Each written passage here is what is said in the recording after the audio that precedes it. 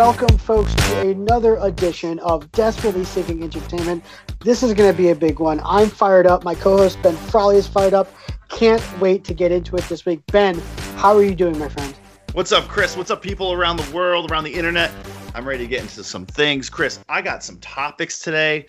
I got a lot of YouTubing going on today. Whoa. We got new content plus old content. I'm just all over the map. And, we're all still stuck inside our houses. I hope everyone's getting ready to bundle in for, hope. Well, I mean, I don't want to be a Debbie Downer, but I mean, second quarantine is coming. So I just hope everyone's bundling all this stuff, buying comics, buying books, renting movies, getting ready because, we're going to need to binge some stuff. So this is your source to pick up on that stuff.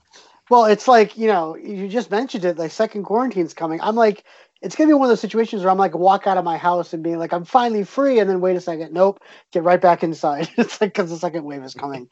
I hate everything. Right. But anyway, folks, if this is the first time listening to this podcast, what Ben and I like to do is basically bring some interesting, peculiar, exciting stories from the world of entertainment, whether it be movies, music, TV, whatever entertains you. And we like to bring it to this podcast, but the kicker is I have no idea what Ben is bringing to the table, and he has no idea what I've got this lined up this week. So all the conversations that you're hearing are spontaneous, genuine. There is nothing necessarily pre-planned on this podcast. So Ben, let's kick it off, my friend. What do you got to start? All right. So normally I don't like to bring up trailers because how much can you really talk about trailers? You know what I mean? Right. We're talking about 2 minutes of content. We haven't seen the show yet, but I thought 2 trailers need to be spoken about. We haven't been on in a while. I want to talk about the trailer for Mandalorian 2 and the trailer for WandaVision. Both really interesting properties, of course, that Disney had pretty much in the can. We're wrapping up before we all got locked down. And the way they filmed them, I think they were able to film them during the whole lockdown thing. Mm-hmm. So first of all, let's break down Mandalorian 2. I listened to a bunch of entertainment podcasts, and they were talking about the state of Star Wars in general. So Mandalorian 2 looks great. Mandalorian, the first season, was a great all-around show. I thought, and we covered the show extensively on the podcast, I thought that this was probably one of the first times in a long time where they nailed the mark as far as parents and adults being able to get into this show and fanboys like me and parents like myself being able to show a kid, you know what I mean? A little racy here and there, but nothing too scary, but, still kind of badass in a lot of ways. Loved it. And I feel like that Mandalorian 2 looks like it's going to be the same, if it ain't broke, don't fix it. Just keep going. So, throw me a cool cameo here and there. It sounds like all the cast is coming back. Good stuff. So, Chris, what are your thoughts on the trailer? Just right off the bat, just nice and basic, and then I'll get into something else. Well, I love what they did with the trailer because they didn't really go into depth about anything. I mean, they showed you some clips here and there, some really exciting visuals, but in terms of storyline, I mean, they really didn't reveal too much. And with a property like this, you mentioned it, how solid the first season was. I don't care. It's like I don't need to know what direction they're going in. I trust Jon Favreau and the directors of season 2. Really, really well with what they want to do. I mean, this is not a Ron Howard directing Solo type of situation. It's like, they did a great job season 1. Whatever they want to do season 2, gravy. Let's go. I cannot wait. I guess it's coming out Halloween weekend. I think it was like October 30th. I think is when it's coming out. Yep. So that is definitely gonna. It's like, oh my gosh, do I go? Thank God there's no trick or treating necessarily because I don't know. I'd be so torn about all right, let's go to a couple houses, but I got to get back and binge as much of this as possible. But and I got to get caught up on it too. I mean, I'm gonna probably rewatch the first season just to get prepared. But no, I cannot wait. It looks fantastic. What do you think? Yeah, same thing. I thought it looks great, and the reason why I bring it up is. Yeah, they did a great job, and here's because they know we're gonna stream it. They know we're gonna, we have Disney. We're just gonna rock it. Now, kudos to the people that put that out. But on the other hand, Chris, the state of the Star Wars universe. The reason why I brought these up, the state of the Marvel universe and the state of the Star Wars universe are 2 totally different worlds in my mind. It also came out a couple weeks ago, I believe, the whole Disney, oh my God, Ridley. What's her Ray? What's her name? Oh my God, Daisy Ridley. Yep. Dizzy Ridley. That's what I was gonna say. Daisy Ridley. Ridley Scott, but not Ridley Scott. Daisy. Ridley Scott was gonna be in the Star Wars, and they got pissed. No, Daisy Ridley came out. Pretty much said what I said. My review of the Last Jedi and the last one was just she had no idea what was going on. They were filming scenes, changing their mind here and there, just going off the cuff. And, this is something that J.J. Abrams can do and seems to thrive in these kind of environments where he pulls it off. Like, he's just on the whim. Yeah, let's have, Daniel Craig be a stormtrooper. All right, cool. Like, let's do it. And, like, somehow makes a movie work. He's just kind of pressure man and works in that studio environment. And I don't think everyone can work like that. No. I think they brought him back. It was already a mess, and it was too far off the rails. And so thank God for The Mandalorian bringing out content and, something that we can trust in. And I don't know. I'm still very weary, you know what I mean, of I don't want to be weary of The Mandalorian because it's not the show's fault at all.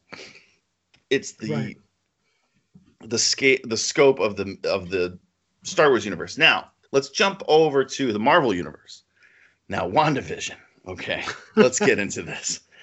Chris, what is going on in this trailer? What are your guesses? Did you like it? Were you confused? Were you what? Just what? I honestly sat there. I saw the trailer, and I don't think I moved like a muscle in my face for like 2 minutes after the trailer was over, because it broke me for a second. I was like, what? What is this? I was like so interested in what this means, and why is it skipping between what looks like different sitcom genres and things like that. And like one looks like Ozzie and Harriet, another one looks like Full House. The costumes, it's just one of, and then like obviously there's a dark spin. I think at one point something says like someone says like, "But Vision, you're dead," or something like that, and the whole trailer takes a turn. It is going to be, I think, the trippiest thing we've ever seen in the MCU, definitely, but one of the trippiest things on television. But you know what? In an age of Watchmen and Lovecraft Country and things like that, I think this is going to be phenomenal, like addition to that type of genre where you're taking this and you're just putting a weird spin on everything. But I think it's all going to make sense in the end. I think it's going to be one of those shows, and I could be wrong, but like I think the season 1 cliffhanger is going to be like devastating in some way. It's just, I feel it's that type of show. What did you think? I totally agree. I think that they're onto something, and something that they're doing really smart. Kevin Feige and the whole brainchild community over there at the MCU, and that's the real difference. Is there's someone like that manning the ship over there. And I remember like way back in the day when the MCU was starting, there was an interview with Robert Downey Jr. and I'm talking about like maybe Iron Man 2. Captain America Winter Soldier was about to come out, and I think he was on Jimmy Kimmel, and he sounded very hoity-toity. Robert Downey, pretty grounded guy. He's a pretty funny guy and pretty like, self-deprecating kind of guy. But when they asked him what one of the movies coming out, I think it was Civil War. What's Civil War like as a film? And he said it's a little Godfather 2, and it was kind of a joke. But not really. You can see where they took some of the themes from the seriousness and the tone from these movies. And then you could see like, 3 Days of the Condor in Winter Soldier. And you could see little pieces of like a spy film and little pieces of an action film, little pieces of this. And they've really just said, okay, we have these properties. How can we make different types of film where we're not just doing an origin story over and over and over again? I think that's where the DC universe is failing, and I think that's where Star Wars universe is failing too. Like every single character that were introduced is related to someone or has this crazy origin story, or at a certain point, I just want to kind of meet some new people and get a new story going, not have flashbacks. I mean, that was my whole problem with the show Lost. You know what I mean? It kept flashing. Yeah. I want to see the current story. I want to explore the island, not, oh, this happened 7 years ago. This happened 10. I was like, I don't give a shit. Like, I want to know. You introduced me to these characters. I care about them. Let's go. Like, off to the races. You did your work. Let's have Ferris Bueller's Day Off. Let's go. Here's Ferris. Here's Cameron. Here's Sloan. let's go to Chicago. Like, I want to go. Like, and so I think that's where they're succeeding in the MCU as opposed to the Star Wars universe, where they've introduced us to awesome characters, or we already have them. We already have them in the back of our heads. We kind of know what their powers are. Let's rock. And I just think they're just firing all cylinders, Chris. Yeah, and I'm so glad you brought that up, because that actually is a good segue into my first topic. Was we just heard today, actually, news about further delays of films being released. And sadly, basically the entire MCU staple of films that we were going to get, starting with Black Widow this past May, have all been basically pushed back even further than they originally were. Some of them were gunning. So originally Black Widow, I believe they were gunning for a winter, December release. That has now been pushed back till May of 2021. So, because Marvel brilliantly weaves these storylines, and these movies do need to be released in a certain order. Basically, the entire Phase 4 of Marvel, we're gonna have to wait till basically a year from now to get any of that. And as depressing as it sounds, obviously it's the right thing to do. We can't have mass gatherings in theaters yet. That's just not possible. And obviously, you don't want to rush certain things and start releasing things out of order, because that's just not going to make sense. And just from a storyline standpoint, that's the wrong thing to do. But at the same time, it's like, man, with all these streaming networks, with Disney Plus, I mean, I don't know what the success of Mulan was on Disney Plus in terms of people paying to see it. I haven't heard anything, so I'm thinking not that good.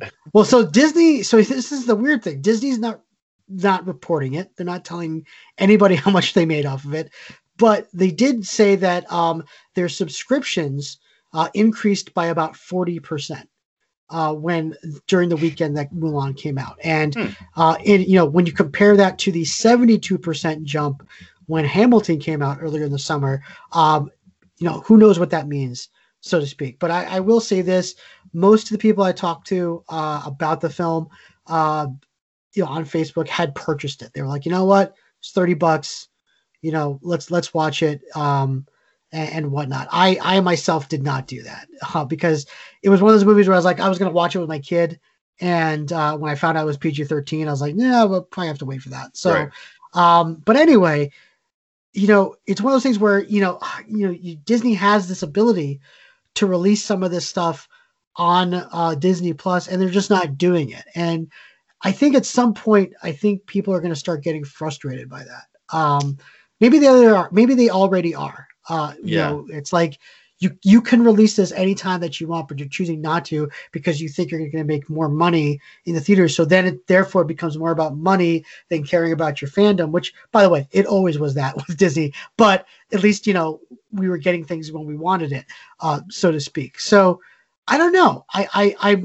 It's one of those things where I understand why they're delaying all these things. And it's not just the Marvel films. I mean, the musical West Side Story remake that was supposed to come out this December, that just got pushed back a full year as well, because obviously you don't want to lose that Oscar buzz time. But it sucks. It's one of those things where it's like, it really, really sucks. And, we're living in this time where, things like Tiger King, that these mass things that are put out by Netflix and, Disney Plus, they're getting a huge wave of attention because we're not getting other content and things like that. So it's like, I don't know, for some reason, I think if these companies were smart, they would put out Black Widow like right now, because it would just create so much buzz. Like everybody and their mother would probably watch it because there's nothing else to watch right now. Ben, what do you think about that? Well, you know what, Chris, one thing that I don't think we've spoken about is the death of Chadwick Boseman too. Right. So, I mean, and which, rest in peace. This is awful. I mean, this happened when we were off the air and stuff. It's just awful. And then I woke up the next day and it was still a reality. I was like, oh, it's real. It's still real. Yeah. So I think, you know what, just kind of maybe a little selfishly and a little respectfully, half and half, maybe they're taking advantage of this and just saying, you know what, we got to really think about what we're going to do as far as MCU goes and as far as Black Panther goes. You know what I mean? Mm-hmm. I think that's a lot. And so, you know what, I kind of dig it, the delay, if it means that they're really going to sit back, and I know it's in good hands. They're going to sit back and go, okay, we need to remap some things, because you had a sense that Black Panther was going to be a major part of the new Avengers and everything. I mean, Black Panther 2 was slated as one of the first releases in, phase 4 and everything. So I think that's a little bit of that too, Chris. Interesting. Yeah. So we'll see what happens, but obviously obviously there's a selfishness of just wanting new and fun content to watch and things like that. And obviously you have to know that these things have to be released, when they can be released. So there you go. What do you got for your number 2, my man? Number 2, we're gonna go back in time, Chris. We're gonna go a little back in time. The good thing about being locked inside is going to catch up on some of the movies that you rewatch over and over and over again, and you just kind of haven't seen in a while. So I want to bring up 1983's Scarface. Chris, are you familiar with Scarface? Yes. So I was like, I bought this on Vudu for $5 a while ago. It was on sale. I was like, $5 for Scarface. I think I had it on DVD a million years ago. But like, I don't know if you've gone back and rewatched some DVDs and they're not in HD. They don't look good on the big TVs. So for $5 in HDX, it was like a steal for me. I was like, okay, I'll buy Scarface. So rewatching this movie, I still love this movie. I don't know what. So to me, this movie's so over the top. Most gangster movies are over the top, but there's a lot going on in Scarface. The Pacino in Scarface is off the chain. First of all, just still that performance is out of control and just still great. But you get a sense when you hear any kind of interview with him or De Palma, and that's on my YouTubing. There's a great 10-minute video of him talking about becoming Scarface. A great little clip, and it's Oliver Stone, De Palma, and him talking. It's great. But you get a sense that they knew that what they had was this kind of gore fest, gangster, crazy opera. And so he really turned up the full-fledged Pacino and went into fifth gear. I think that's really the turning point for Pacino as far as, okay, I was the quiet Michael Corleone, the reserved, quiet, like internalized kind of Michael Corleone. And then, it started getting a little more unraveled. He had some great crazy roles. Serpico's a little elevated, and Justice for All, A Dog Day Afternoon. It's like, okay, you see it kind of coming, and then Scarface comes, and he's like, oh, wait, I don't need to hold back anything while I'm on film. I mean, I'm ready for The Devil's Advocate tomorrow. Let's just do this full, like, ooh-ah, like just like going crazy. So everything's great in the movie. But Chris, the reason why I brought this movie up, okay, and this is a crazy question. I've been holding back. I wanted to kind of like get your opinion on this. And folks, this is a raw take from Chris Peterson. Raw take. Oh, man. Yeah, I'm billing you. Okay. So I'm sitting there and I'm watching videos of how he became Scarface, how a lot of the people in the movie are Cuban, especially Manolo. I don't know the actor's name. I love him. Stephen Bauer. Stephen Bauer, he's freaking great in the movie. I love him.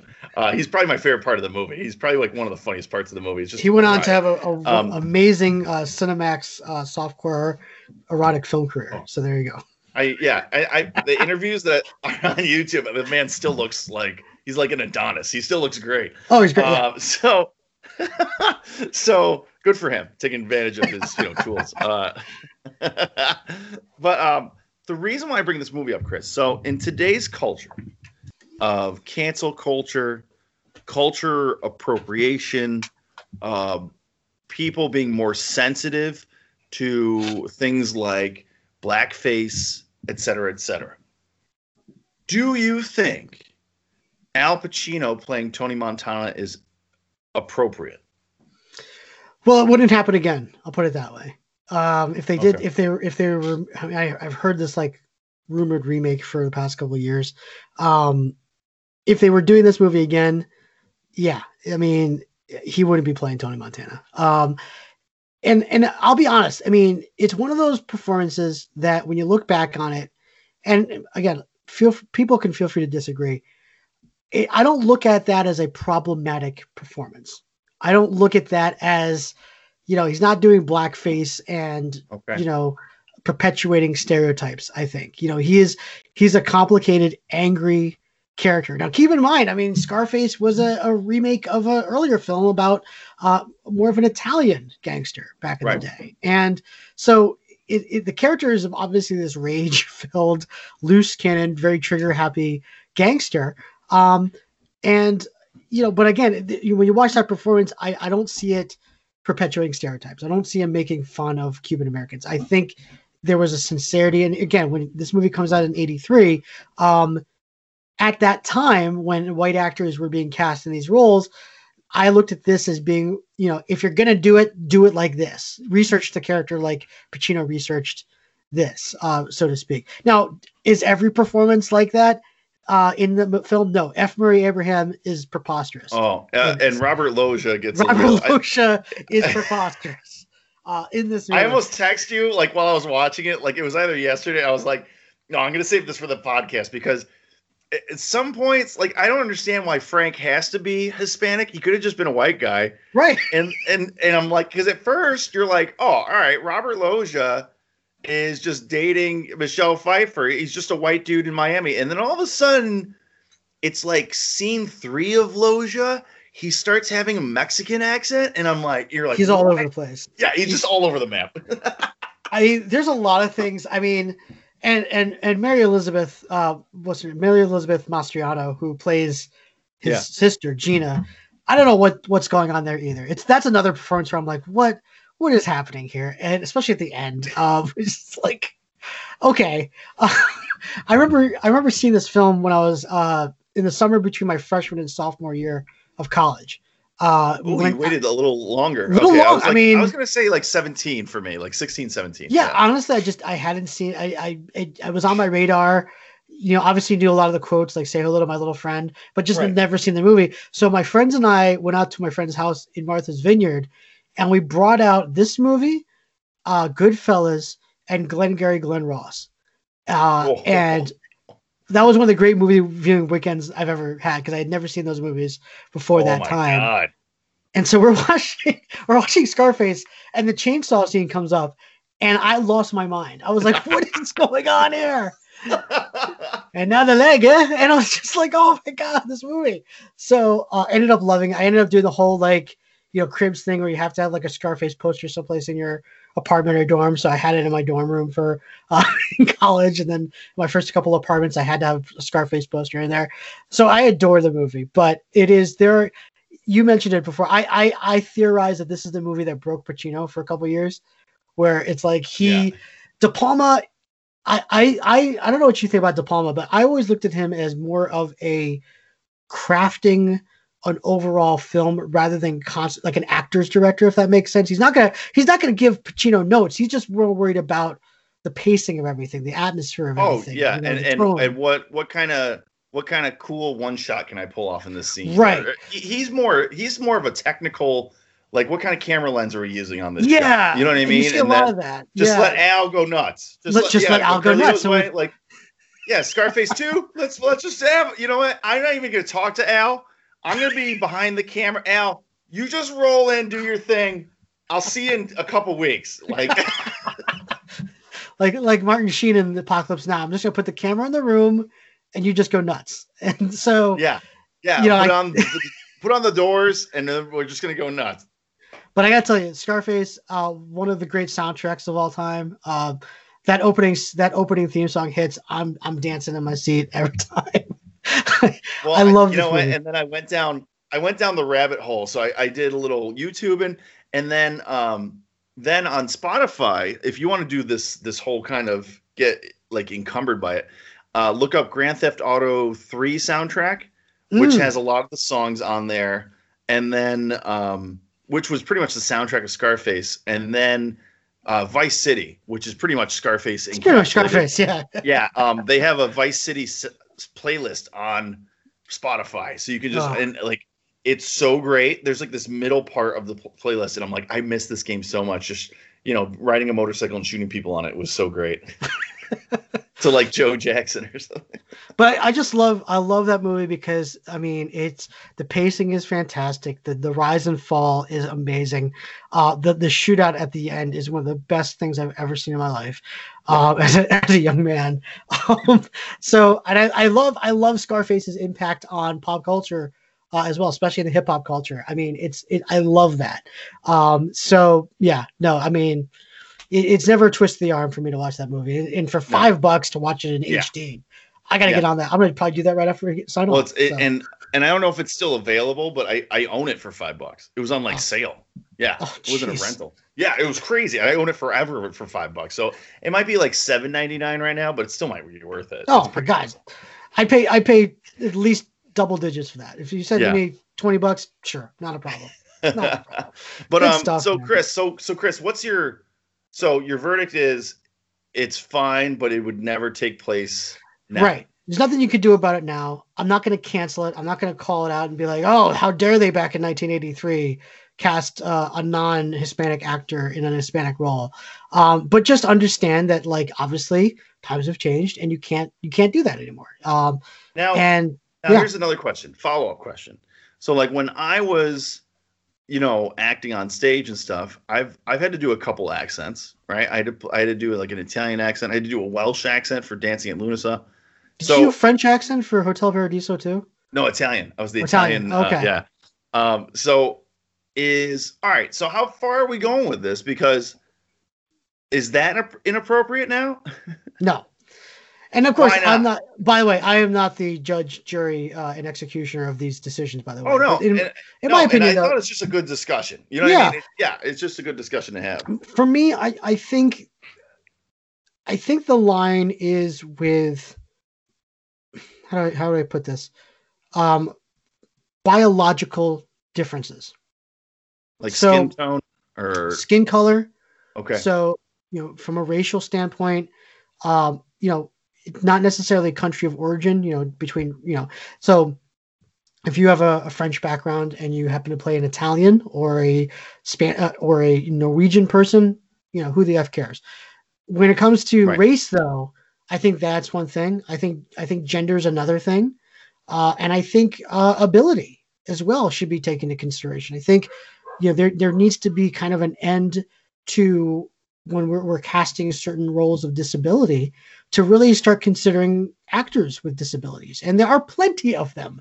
Ali Stroker, who just won the Tony last year for Oklahoma, is in a wheelchair and she's doing amazing work. So the thought that there are no actors in wheelchairs, there's no actors with disabilities, that's an unheard of stigma. So I think from a biological standpoint, that's where the lines are drawn. But when it comes to countries of origin, religion, things like that, I do think it's okay for people to play those roles who might not be that role. Now, the ridiculous statement that I hear when we bring up this conversation from people that just want to troll me is like, well, I'm not a barber by trade, but so does that mean I can't play Sweeney Todd and blah, blah.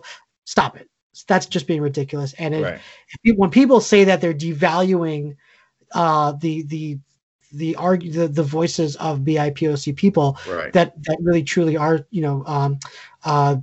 stigmatized and things like that. So anybody who says that, stop it, because that's just being dumb and stupid and invalidates everything. So I think it starts with your biological differences, but I think if there is greater effort by casting professionals and producers to cast a Jewish cast for like, let's say, Fiddler on the Roof, or having an all Muslim cast for a show about the Islamic faith and things like that, do it. Why not? Try to put an effort into, and then if you can't, then make sure to show your work. Make sure you're showing the due diligence.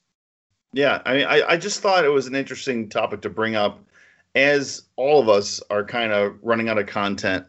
You're talking about how people are kind of getting fed up with just stuff getting pushed back. And I think a couple weeks ago, we talked about how we should have a term for this. I'm getting very suspicious, Chris, of things that are coming out. And I'm like, how old is that? Like, was this on a shelf somewhere for 3 years? Like, right. There was like a new show that was coming out. Me and the lady are going through Downton Abbey right now, which is phenomenal the second time through. And there's all these little Amazon previews before the shows. And I'm like new to Amazon. And I'm like looking at this, and the actors are kind of like B actors now. But I'm like, when did this movie come out? It's just, I don't know. I'm getting very suspect of stuff coming out. So all of us are going through old stuff. And so I just thought it was cool to bring up this topic as we go dig through our favorite movies. Yeah. Well, I mean, you just brought up a good point, because Disney Plus just put out a movie called like Magic Camp or Camp Magic or something like that. It was filmed in 2017, and it sat they didn't release it because it starred Jeffrey Tambor, who was going through a whole Me Too thing. So it's like Jeffrey Tambor and one of the guys from Pitch Perfect and things like that. And you're just like, wow, this movie is terrible. And also, like, it should have come out years ago when these guys were actually more relevant. So, I totally see what's happening on that end. But we'll see what else. Yeah, there's a new property. Oh my god, a total brain fart. Who's the Say Anything guy? Oh my god, John Cusack. John Cusack. There's a John Cusack show coming out. I just saw a little trailer for it on Amazon, or it might be out. And I mean, I love John Cusack. I'm a big fan from way back. But he's in like a new show, and it looked interesting. But then I'm like, really? Like, does he really have the star power like in 2020 to carry a show? But then I was like, maybe in 2015 he did. Did this show get made in 2014 and now we're repacking? Like, that's where my brain's going now as I'm watching trailers. I'm like, how old is this show that I'm watching? Oh my gosh. I love it. love it. Good stuff, man. Good stuff. All right. So for my number 2 this week, Ben, I don't know if you read this, but news was just announced that Tom Cruise, our good friend Tom Cruise, is now been approved and cleared to film a movie in space. So Tom Cruise and a film crew will be launching into space on a SpaceX rocket sometime in the next 2 to 3 years. I think they're going to do it by 2024, I think was what I heard. And they're going to film scenes for what probably will be a ridiculous movie on that end in space. And I feel like someone like Tom Cruise, who, by the way, is pushing 60 at this point. I don't know. I've heard of midlife crises, but other than like Jackie Chan, have we actually ever seen someone who has like this like wantingness to do these outrageous stunts for movies at an advanced age? And is it worth it? Does it do anything for you? Like seeing him jump out of a plane in, hanging onto a plane in Mission Impossible, or jumping over a building and breaking his leg in Mission Impossible and things like that. Does that do anything for you? I'd like to say so. Listen, giant Jackie Chan fan.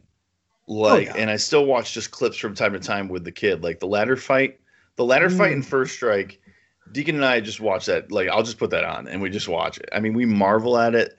There's something about the ingenuity and the comedy inside of it. So I think the difference for me between Tom Cruise and Jackie Chan was Jackie would do these little things in his movies that he would like flip a pencil off the desk and catch it behind his ear, or he would like flip a fan or something like that, and just so it looks cool. And not necessarily it was dangerous, not necessarily it was like the craziest stunt of all time. He had plenty of that, but most of the time it was like him climbing up a wall, you know what I mean, or him jumping a fence and like parkouring something before parkour was a thing. And like, so you just watch these movies, you'd be like, wait, what just hit? You'd have to rewind the tape. Like in Super Cop, he does it like a bunch of times, and you're like, wait, what? How did he get over that wall? He would just do these things, and it probably took him a billion takes. And maybe that's the difference for me is, when Jackie was making, at the height of his powers, you had 4 minutes in the can. So 4 minutes in like a film canister.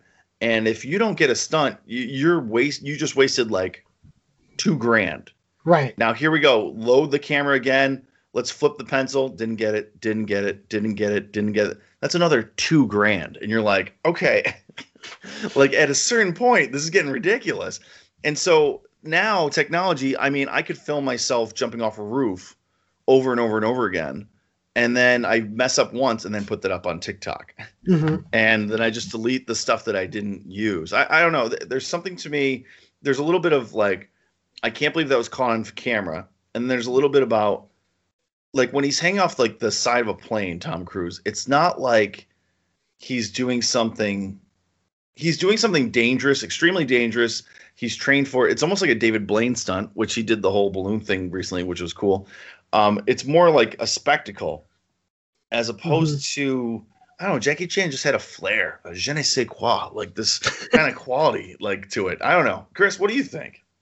I mean, to me, it doesn't do anything. Like it's a like an ooh moment where it's like, oh wow, he's hanging off a plane. Ooh wow, he jumped over the buildings and things like that. But it does. If the movie sucks, it doesn't. I don't care. Like it's one of those things where it's like that the Right. stunt is great, but if like the Mummy was a whole thing where they filmed a plane actually like doing a skydive. So this way you could get that sensation of the people like floating around the cabin as this plane is like descending at a rapid pace. But the movie was still terrible, so who cares? Um, so I would rather Right. I There's would that rather too. exactly I would rather that's why I like Jackie Chan. Like Rumble in the Bronx is one of my favorite movies because it's not only is he doing some insane stunt work, it's a good movie. And I just think It's a good with flick. Tom, Right. yeah, I mean Tom Cruise, it's like I don't need the evil that single Evel Knievel stunt is never going to make a movie for me. And yeah, I would much rather Tom just concentrate on churning out a good overall film. And if someone is pressuring him to do these things and to test the limits, so to speak, stop. I don't need it. You know, and I don't. I think there's a small minority of theater goers that do need it. So I don't know. I saw that article. I was like, of course he's going to space. And you know who cares? It's like just make a good movie. And my opinion of Tom Cruise, and I think a lot of people's opinion of Tom Cruise has waxed and waned over the years. Yeah. And I get it. Like you said, he's putting butts in the seats. People are getting buzz going, and that's why he's doing these things. But we know he's capable of great things. We know he's capable of A Few Good Men and The Firm and like high quality drama, like Oscar nominated things. Mm-hmm. We know he's capable of these things. And those are the movies. I think at the end of the day, at the end of his career, those are the movies we're going to go back to. It's not going to be like, I don't know. Remember that time he jumped out of the plane? It's like they'll show the clip of that one scene, but yeah, the movie's terrible, like overall. Like I'd rather have, like, if you want to get me in the theaters for like a cheesy action movie, have some stunt performers, have some special effects, and set up Fast Five on the projector. I'm ready to rock. You know what I mean? Mm-hmm. There's all the behind the scenes. Like they still talk about that movie, just how they did it, and just it's fascinating how that came out, and it's tons of fun. And I know that they replaced Vin Diesel with the stunt driver when you pan out. I get it. I don't need him to actually break through a wall with like a Humvee like The Rock does. It's like I don't need that. I need it to look cool. I don't know. I need it a little more flair than just spectacle. That's my answer. Right. Yeah. Right. No, good stuff, man. Good stuff. All right, what else you got? Number 3, my final one. I got 3 this week, Chris.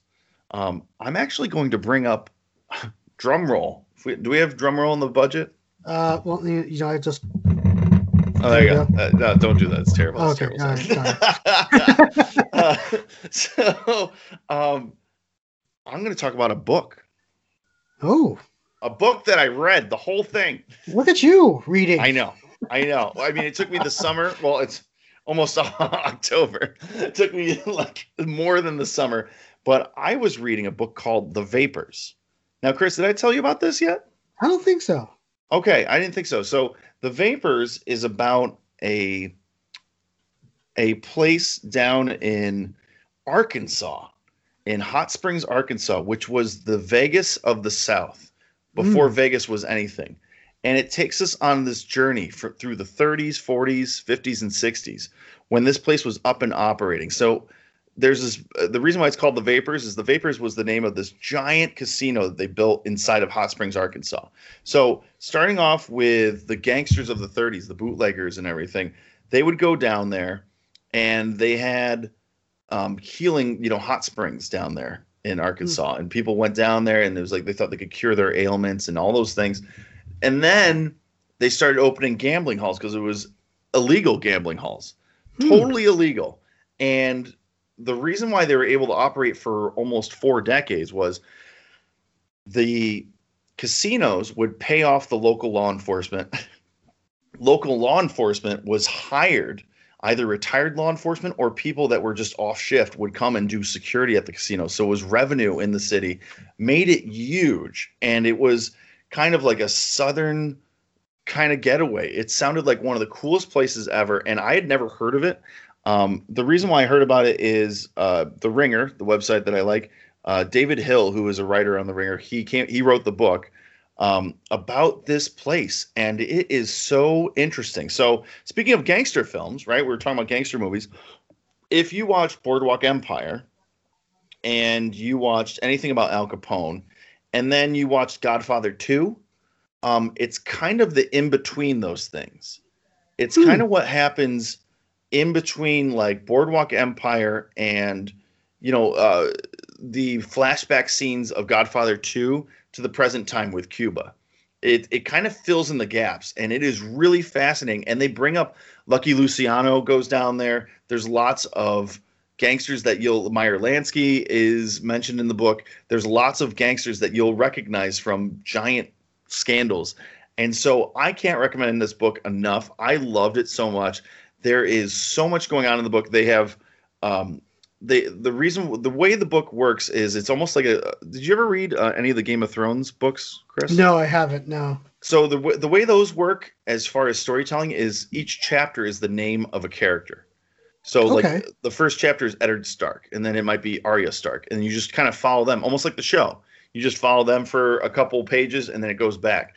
This book works the same way. So you had a lot of characters. You had one character who was kind of like an alcoholic, who was kind of like a local in Hot Springs. Then you had gangsters that were coming in from New York and Chicago, and then you'd have a chapter on them. And then how they kind of went about. And every single character is interacting. There's a black section of town, and they had their own gambling halls because of segregation and stuff. And then they talk about how segregation is brought up because of Hot Springs. It is a fascinating world. I can't imagine that it's not going to be long until someone starts writing about this for a made-for-TV, because this is the next gangster kind of picture/television series. This could be a TV show so easy. It's got to be coming. So, Chris, high recommendations on The Vapors. Totally check it out, dude. Wow. Interesting. Good stuff. Awesome. So, Ben, for my final thing this week, I don't know, did you get a chance to see the Emmys this past week?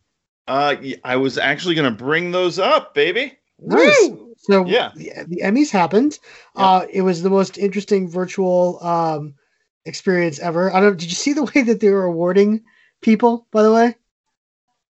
Yeah, I watched the highlights. I didn't see it actually. So how was it working like live? Were you watching it live? So basically, hold on for a second. My microphone fell out. Oh. Hold on for a second. Well, you sound great. You look great. I look great, right? So basically what happened was everybody was like doing this from home, or they were having like social distanced Emmy parties and things like that. And the Emmy organization would send out people in basically hazmat suits to like hang out in front of these parties, and if the person won, they would like ring their doorbell and give them the Emmy. But if they lost, they would just leave.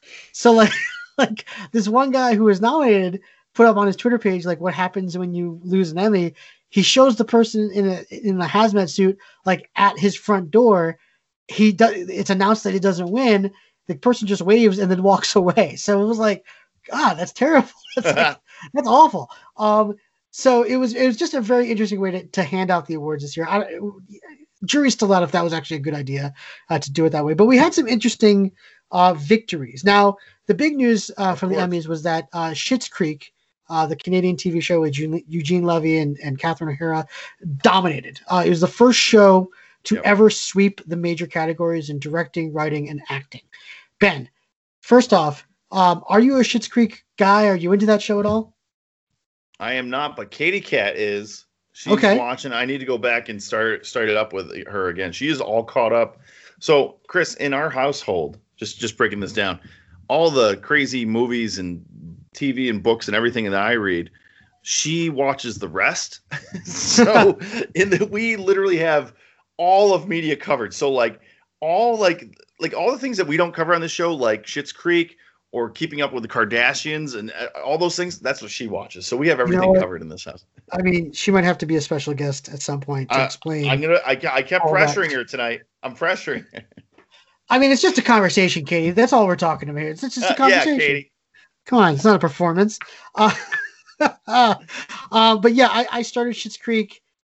I got through like season 1. I wasn't high on it, but everybody tells me it doesn't really get great till season 3, and I hate that because it's like, Yeah. well, then I would just skip ahead and watch season 3, but of course I can't skip a whole season of television because can't do that. So that when people tell me these things, that irks me. But anyway, that irks me like crazy because like then it kind of like spoils the whole show almost. Like, and then you're just like, oh, I guess I gotta slog through this to get to like the 3rd season. Like, right. That's why I can't recommend Downton Abbey. Chris, you ever watch Downton Abbey?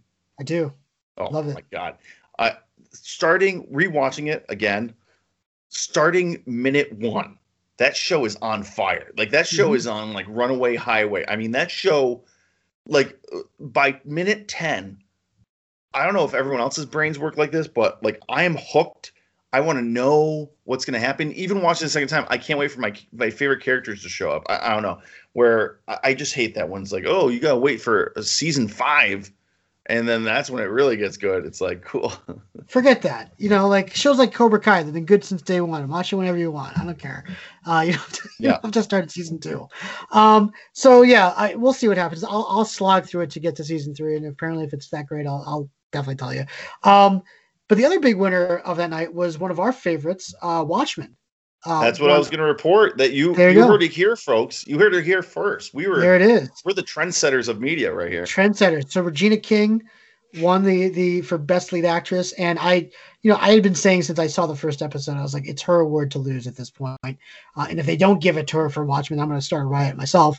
But then also some surprising winners, like the guy who played Dr. Manhattan won an Emmy for best supporting actor, which I thought was great. Awesome. And he was great. Yeah, I thought phenomenal. I thought the whole cast was great in that show. I mean, and then seeing it.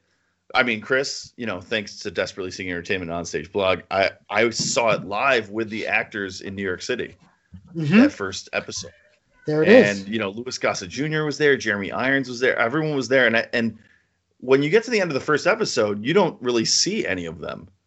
You don't see those characters. So I was like, I think at the very end, you see Jeremy Irons for one scene. I was like, that was weird that they invited Jeremy Irons for this one scene, but of course the show doesn't work like that. It's just like The Watchmen doesn't work like that. So it's really interesting, and kudos to them. I thought it was great, and so they're calling it a limited series. I saw that. Yes. So which makes sense. I think they finally come out and say this is going to be a limited series, or they haven't said anything yet. I don't think they've said anything yet, but from everything I've heard, like there's no plan to do another season, or I guess, or another series of it. This was the one thing that we got, and you know what? I'm happy with it. The other big winner was Succession, which was another HBO property. HBO. And it beat out the likes of Stranger Things, Ozark, Mandalorian, Handmaid's Tale, Better Call Saul, just to name a few. I gotta be honest with you. I like Succession. I'm not crazy about Succession.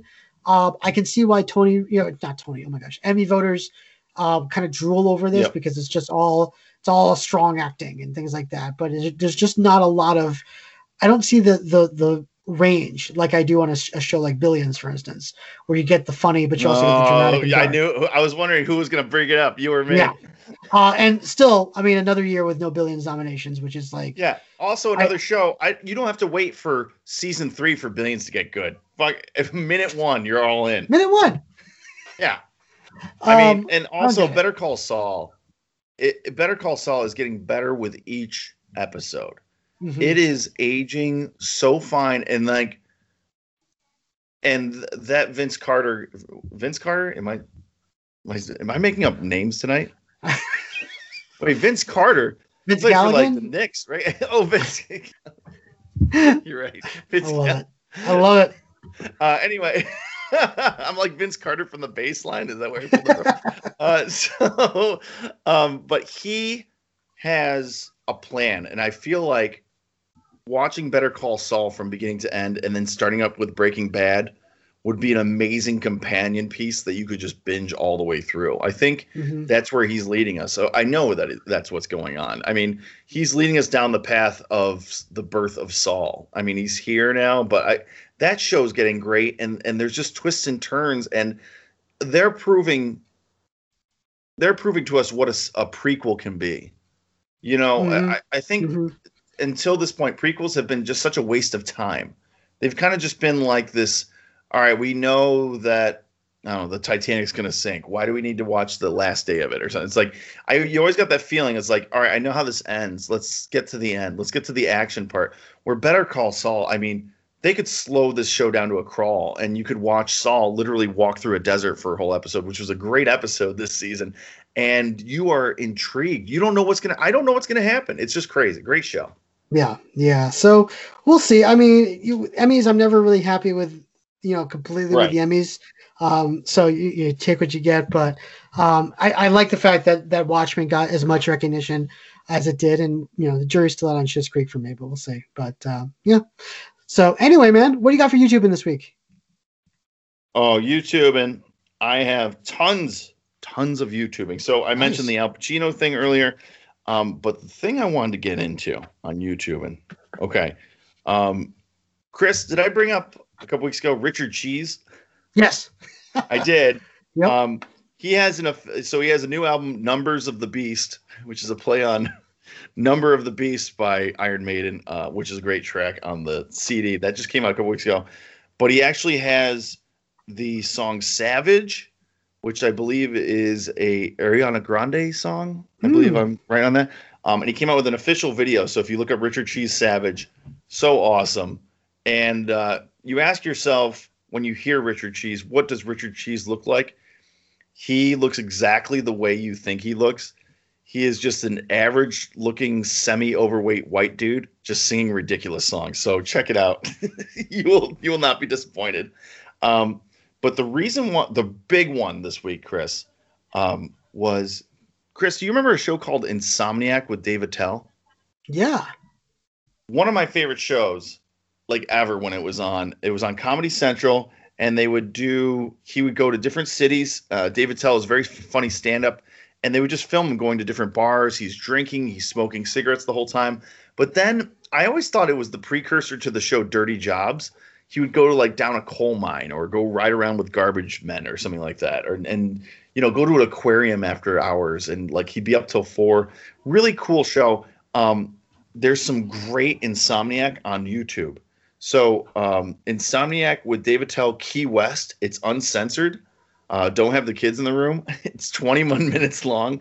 That one's great. And then I had Insomniac with Dave Attell, Casual Conversations. That's an hour long. And then there's another one where he goes to Alaska when the solstice comes out. And so he's up till like 4 a.m, but it's daylight. It's great. So great trip down memory lane. That show has aged wonderfully. And wait till you see the show, Chris. I highly recommend it because no one has cell phones. No one's scared of being seen in public because this is the only show that's filming them. Everyone's really friendly and everyone's talking. I don't know. It really tripped me. It tripped me out because I was like, no one would ever talk to him nowadays. Everyone would sit in a corner and be like, who's this camera crew? Like they would like turn their backs on him. I swear to God they would. In this show, they're all like jumping in front of the camera like it's 1918 and we're watching a documentary about World War One. It is just crazy. It's like so crazy how far we've like I don't want to say declined, but it's just a weird thing where we used to get excited for things, and I don't know. Check it out, Chris. Good stuff. I definitely will.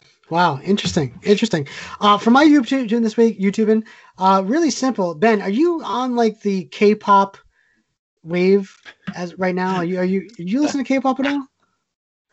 No. I've seen K-pop. I know of it. I know exactly what it is. There's a big band who was on Saturday Night Live. Oh, BTS. Yes. I saw those dudes. Now, Chris, in the Frawley Johnson household, we're just getting down the rabbit hole of 90s R&B. Oh, okay. That just recently, and I should bring that up during YouTubing. So, kind of the same vein, kind of boy bandish kind of thing. Mm-hmm. So, I've seen K-pop. Little Jodeci, little Boys to Men, like good stuff. Chris, let me tell you, I had Bobby over and his new lady Carolyn and me and Katie. And so, do you know what a Chromecast is? Yes.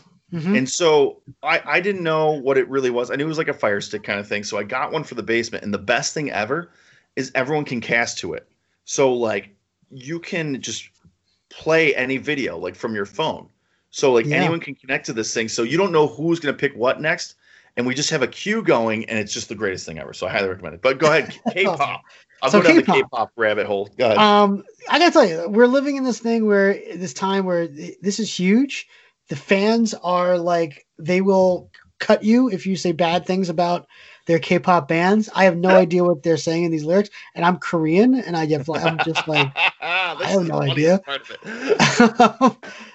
And part of me is, and so like what I was watching was like girls reacting to BTS music videos, or like my God, I'm fans looking this up reacting right now. to fans react, like just put up like BTS music video reaction, and it's literally girls screaming like as if it was like the Beatles or NSYNC or like things like this back in the day, and they're like, we're talking about like white girls in the suburbs of America screaming over like very thin and lanky Korean dudes. And part of me is like, where was this when I was like 17? And like, where was this obsession from white girls on Korean dudes? Because I totally would have ran with that as a 17-year-old. It's like, man, I can see you have these little haircuts right here, Chris. I can see this. Right. So, yeah. So it's one of those things where I don't get it, but I love that these people love K-pop. I love that they're embracing Korean culture and things like that. But watch those videos. Just look up like K-pop reaction. It's awesome. There's so many. There's so many. Wait, and so like, I mean, you know what, Chris? I mean, back in the day, speaking of the Beatles, there was plenty of countries that were non-English speaking countries that they would scream and pee themselves when the Beatles came around. So I guess language isn't a barrier, I guess. If you're just cute and young and sing soulfully, you'll do it. And I can say this because I'm Korean, but like there's like an award show that happens in like Korea where it's like the Korean Music Awards or something like that. And all these K-pop groups came up on stage and sung this like group song together. I won't lie, they all look the same to me. Like in terms of their style, their hairstyling. I couldn't tell which bands were who. And everybody was like, oh my God, it's this band. And it's, oh my God, it's that band. I'm like, that guy looks like that guy. Like, I don't see how you're attracted to one person and not attracted to the other one, because they look exactly the same. But that's K-pop for you, I guess. I love the fact that, and I work at a college, so like I'll talk to students sometimes about K-pop, and like they know more Korean like language than I do. And it's just, they'll start talking to me in Korean. I'm like, I have no idea what you're saying, but good for you. That's amazing. That's amazing, Chris. I mean, this rabbit hole you just set me down is out of control. Oh, like, have fun. I see adults. I see guys, girls, everyone, like kids with their parents. Look, like people are screaming. There's one up at top. It's like I freaked out for 14 minutes straight. I don't know why. I can't wait to watch it. That's awesome. And another video that I want you to check out. Something is happening on YouTube, and I honestly to God love this in all sincerity. Is that young people in the Black community are now like putting up videos of them reacting to Tom Jones and the Everly Brothers. What? Yeah. And like these kids, like, you know that video of like those guys listening to Phil Collins for the first time and like freaking out? That was great. Yeah. Same thing. So what they're doing is they're just going back and listening to like Elvis Presley and the Everly Brothers and Johnny Cash, and they're freaking out at the vocals. So like they're listening to there's a Tom Jones kids, song. The Twins, the Twins. Yep. That's a huge. I want to watch this one because I'll Never Fall in Love Again by Tom Jones is one of my favorite songs of all time. I saw Tom Jones 5 times in concert, and my God, like just awesome. One of the best vocalists of all time. People are crying. Like women, like young Black women are watching this now, and they're crying over Tom Jones vocals. Let me tell you, Chris. Okay. Last time I saw Tom Jones. Okay, let me break this down. Last time I saw Tom Jones, I saw him in Vegas. I saw him in Atlantic. I saw him in Vegas twice. Saw him in Atlantic City once. Saw him in Rochester, and I saw him at the Turning Stone. I think the Turning Stone was the last time I saw him, and this was probably like 2006 or 7 or something. So up here in Central New York, Turning Stone Casino, right? Okay. And Tom, he's got to be pushing 90 now. At the time, he probably was 70 something. Mm-hmm. Women like my age, 20 something, 30 somethings, bras off, throwing them on stage. Oh, losing their minds, probably. Just going nuts. And then like I sat next to this like older woman, like that was the head of the Tom Jones fan club. She looked like she was 80 years old. It was just out of control. It's unbelievable. And so I love seeing these women and young men like turning back, looking at like vocalists from, you know, the 50s and 60s and 70s and just appreciating the art form of singing, you know, like watching them, you know, watch Unchained Melody for the first time and freaking out at the Everly Brothers, things like that. That's awesome. Or the Righteous Brothers. Yeah. That's awesome to see because it just makes you appreciate, you know, music, and that's what it's all about. So yeah, definitely. You know what?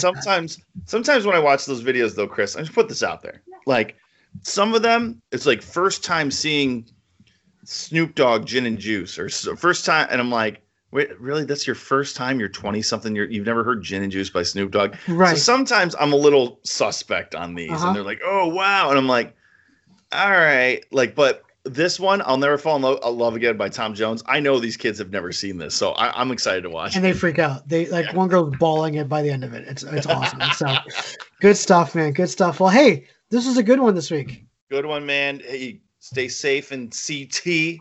You too. Yeah. Are you gonna hit the road soon or no?